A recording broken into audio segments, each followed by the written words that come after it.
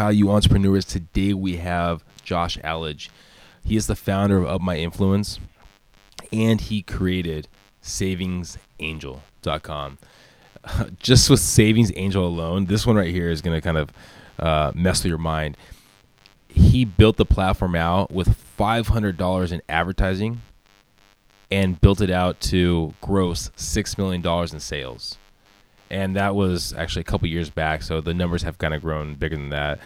It's a pretty good story of how to use PR for your company, and that's why he ended up building out Up My Influence. But please listen, please subscribe, and of course, tell your friends.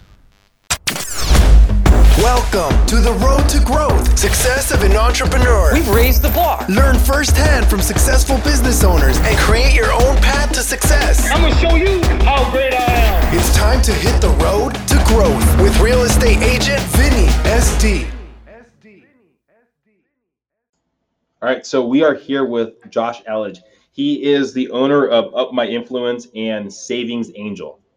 The idea behind Savings Angel, $500 of advertising costs, right? And then we're able to do $6 million in revenue.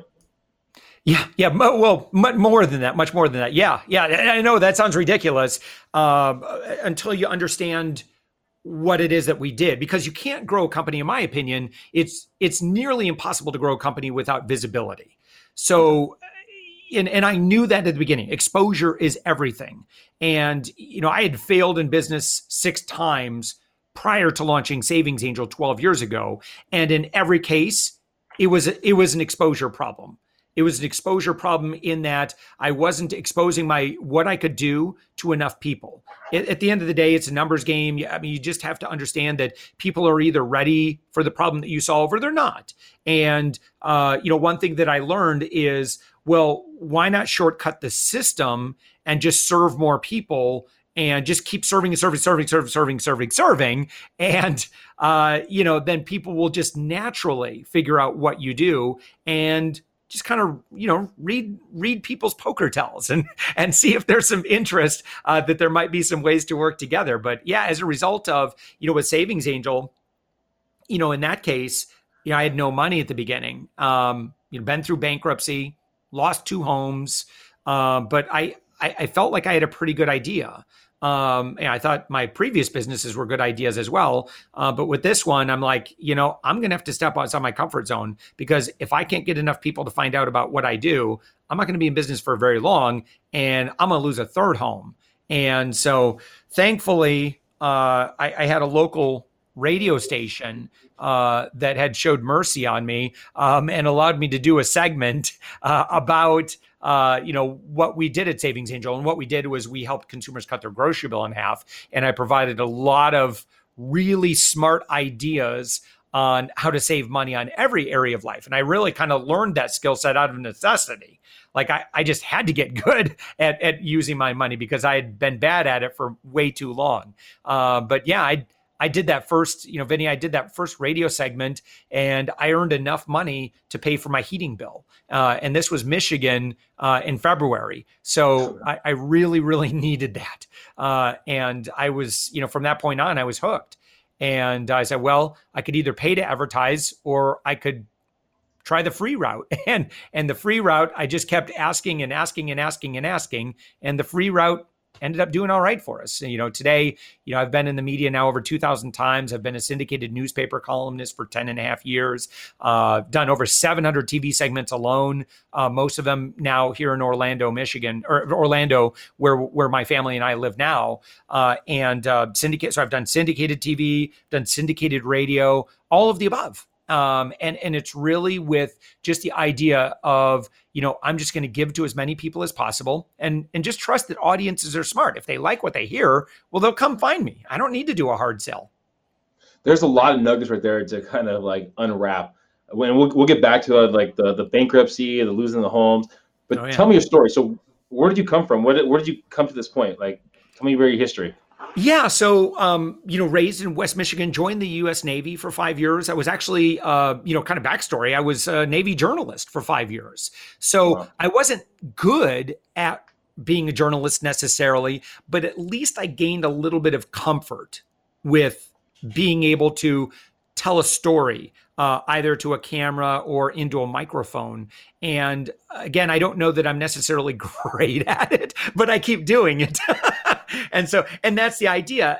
So I gained that experience. I went to school to study family science and family therapy because I wanted to be a love doctor on the radio. But I got distracted with internet development and, got myself a decent job. And I worked in corporate America for about 3 years, and I just felt so out of place. My grandma's a business owner, my dad's a business owner.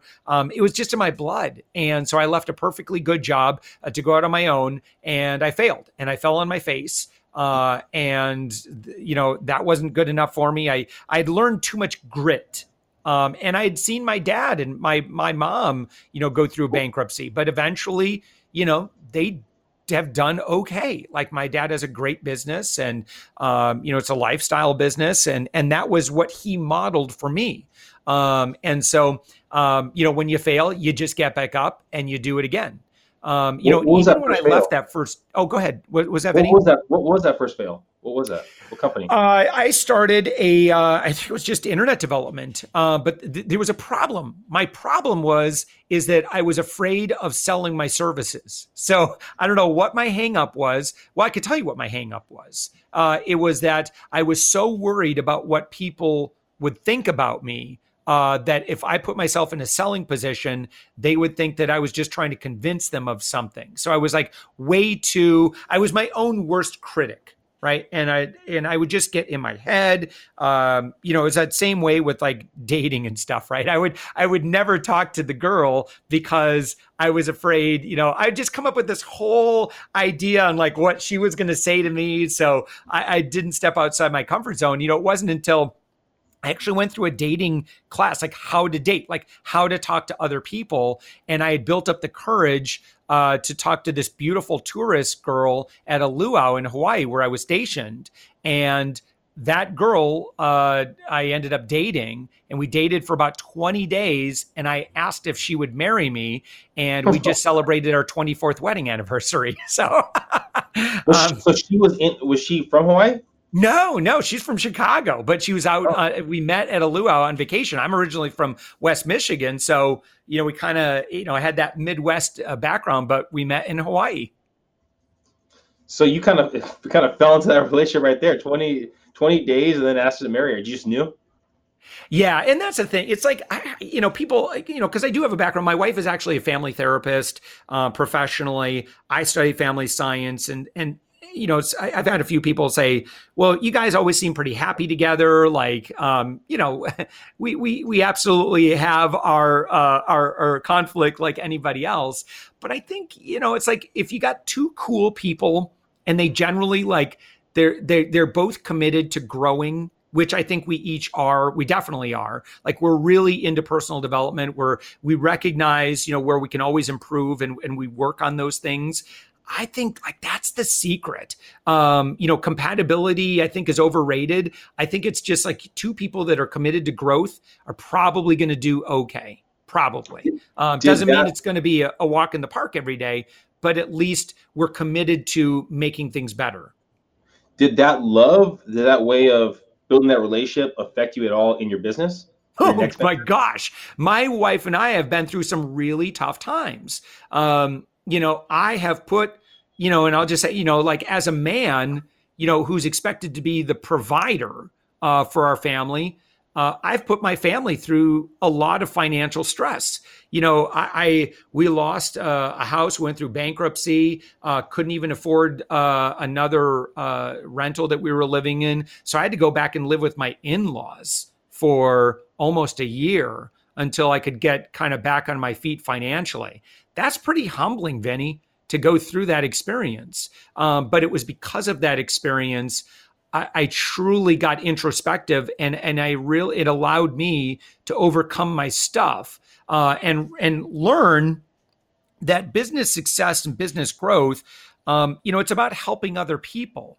It's about serving other people. And when you have that mindset, it's a lot easier to eventually sell stuff, or get, partner with people or engage with people, because it just disarms everybody. When you're like, I honestly, like, I don't need everyone to buy my product or service, but I'm going to find a way where I can make the biggest contribution possible. And that's who I'm going to be. Yeah. Well, so going back with your in-laws, right? Where were you in the process of those 6 failed businesses? Were you halfway through? Were you at the end of it? Do you remember? That was number 6. Okay. And so I eventually, when we were living with them, I eventually got it to a point where, we're doing okay. And then, so we went into another house, and it was about a year and a half later, it all kind of crumbled apart all of a sudden. I was just doing marketing for a network of law firms. And that kind of all fell apart. But at the same time, I had just launched Savings Angel. And so downsized again. And that's where, and I just said, listen, I just think this is a really great idea. We had come up with a membership-based system where we charge $5 a week, and we could help people cut their grocery bill in half. I mean, I could absolutely save them more than $300, $400 every single month, because we would tell them, take this coupon to this store and you'll get Cheerios for 50 cents a box. And we could do that for over 100, 150 items every single week. And so we had enough people that invested in that $5 a week that it ended up working out pretty well for us, over a period of time. Did your wife ever say, like, hey, you need to go back to corporate world?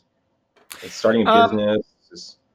Yeah, that's a really great question. She was pretty faithful and supportive. And she was willing to go along for the ride, because it seemed like, now I was lucky that almost every time when I had a failure, I had an exit already planned. Like, the writing was, I really paid attention to the indicators, and I said, I don't know that this is a sustainable business model, or there's something wrong with me where I'm not able to make this business work. And so I would start to build maybe a relationship or something like that. And then that would then, one of those businesses was an internet service provider, a wireless internet service provider in a rural area. And so I partnered with some people on that. And again, some things you don't know until you do it. Right. Which is why you have to have a minimum viable product. You have to go out and test that thing. And the market will tell you. You could try and do all your testing as that you can, but eventually you got to bring it to market and let the market tell you. So go ahead. Are you able, and I don't even know if you could, or if you even thought about this. So the idea is that every time you fail in a business, you learn something new that you can help in the next business, right? Yeah. So can you remember with each business, one thing that you learned from that business? Totally. The biggest one that I learned was one of the businesses I owned a kind of a blog before there was really such things as blogs. And I owned a small town newspaper to accompany that. Well, a newspaper is a horrible business to start, but I really, really, really wanted to do it. And but there was a problem. I was afraid of selling advertising. That's a big, big problem, Vinny. And so, my big failure there was that's where I really made my transformation. After failing out of that, my next position was the sales and marketing for the network of attorneys. And so I put myself into a position I had to sell. I had to learn how to sell. And, and again, it was during that process that I really understood what that was about. And that it wasn't trying to convince people of things. It was trying to meet people's needs, and it was trying to make people's lives better. And if you could do that more effectively than other people, and if you lead with your heart, then people will, again, it's much easier for people to engage with you. So I don't want to put words in your mouth. The idea, the failures of not being able to sell, right? Of not wanting to sell, right? The only thing that changed in that was the way you looked at selling. Yeah. Is that correct? completely 100% internal. It's, Okay. as I just needed to relax. And, one thing that I'll commonly say now, having, launched 2 companies that have been very successful now, is that, if your first thought when you wake up in the morning is, who am I going to sell to? That's a really tough way to do business. Like, I get when sometimes you're kind of forced into a position like that. But I'm just telling you, it is really hard to do it right. If, on the other hand, you could put yourself in a position where the first thing that you say when you wake up in the morning is, who do I get to serve today? And how can I bring value to someone? How can I make someone's life better? How can I make my content that much better? How can I improve my product? How can I lower my prices? How can I, generate higher return on investment for our clients? I mean, asking those kind of questions, I really feel like that's kind of where most of us should probably get to. And we'll find that life is just easier. Like, money will just naturally attract itself to you when you have that kind of mindset. People will just naturally gravitate toward you because they'll know that you have their best interest in mind rather than your own. So you've accumulated a lot of knowledge based off your failures, based off your successes. If you could talk to that journalist, that military journalist, what kind of advice would you give that person? I wish I could shortcut the process for the Josh of 20 some years ago, but the reality is there's many different ways that we learn. There's learned knowledge, which someone listening to our conversation right now, that's what you're getting. You're learning from the experiences of other people. You read a book, you're learning from their experiences and their research. Then there's activity knowledge, and activity knowledge is 10 times more powerful. It's like, you can read an article about kissing, but until you experience your first kiss, it's just completely different. And you don't forget your first kiss. So it's kind of that thing. And of course, you can also learn by modeling other people. And then of course you can learn by teaching, which is exceptionally powerful. That's where you really internalize things, is when you learn something, you apply it, you do it, you try to model other people's behavior, and then you're like, okay, well, what do I have to learn from this? And then you put yourself in a teaching position, and all of a sudden it's like, man, if it's not in your heart already at that point, it definitely gets in your heart. So the world needs, I don't know that the world needs more experts and thought leaders and that sort of thing, but the world needs more teachers who lead with their heart. Well, so how do you, for someone listening right now, right? And there's so many, it seems like there's an abundance of coaches out there. There's an abundance of teachers out there, right? How do you differentiate between one and the other person? Right. And so that's the beauty of where we are today. So for 12 years, I've studied and led consumer behavior. And for 12 years, I've been telling people, don't believe any advertising or marketing that you see. And instead, you need to do your own research, and you need to just take your time. And I think that it's beautiful that if we look at the data today, you'll see that that's exactly where consumers are today. Consumers are more skeptical than ever before, and that's a good thing. And to my fellow business owner friends, it's really important that you carry that same level of skepticism with everything that you do. Now, the beautiful thing is we're in the world of YouTube, podcasts, and we're swimming in content. And so one thing I would recommend is, even if you see a fantastic offer on me, unless you're in a real big hurry and you absolutely need to solve that problem, and really an investment into that is going to be the only way to solve that problem. If you have the luxury of investing in a relationship with an expert first, please do that. Go and listen to, 5, 10, 15 of their podcasts. Go watch them on YouTube. Go, read their articles, like really, really get to know them. And you'll see, it'll come off the page. You'll be able to feel it in their video and in their voice. And that's really, I think that, we don't do business with things. We don't do business with objects and copy and words and widgets. We do business with people. People are behind everything. Until we get to the world where AI is completely creating everything, there's a person behind it.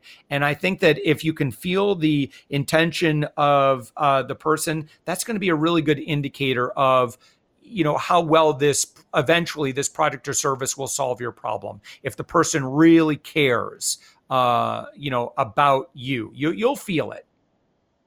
So what's next for Up My Influence and Josh? So Up My Influence, which we didn't really surprise. I have another company.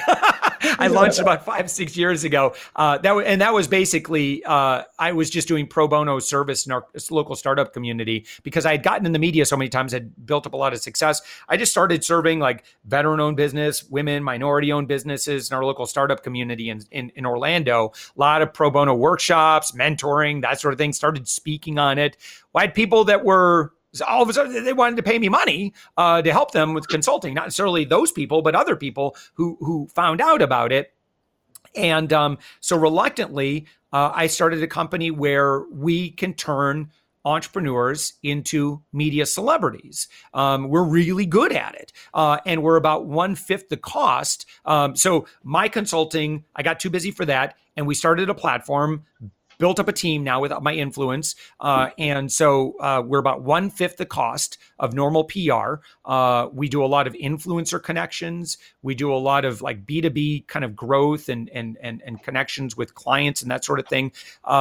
And all of this stuff was just really born out of necessity. Like people just kept asking me if I could figure this out. And we just came up with much, much more nimble and more effective ways of solving this problem than what I saw the PR industry providing. So in terms of Up My Influence, it's honestly, it's giving more. It's most people that we do business with, like we've already been friends for like a year or more. They've been just like tapping into all my free stuff that I give away, whether it's, the multiple podcasts that we do, all the videos we do, the articles, like we give it all away. And we give away what other people charge money for. And eventually there's going to be services where my team has to actually physically do work. And so I just trust the process. I just say, you just give away so much value and people will just naturally, step out and say, hey, Josh, I've been lurking and following your stuff for over a year. I'm now ready for this. I'd really love the opportunity to partner with you in some way. Where's digital marketing, or this kind of PR platform going? Where's the next stage, right? You've been talking about podcasts, first talking about newspapers. So what's next? It's the more accessible that you can make yourself as the founder or leader of an organization, the better. So my dream right now and what we've built up, like I just hired 4 people. Their job is to take every little bit of content that I'm creating. Like if I'm talking to anybody, like trail me and just document everything.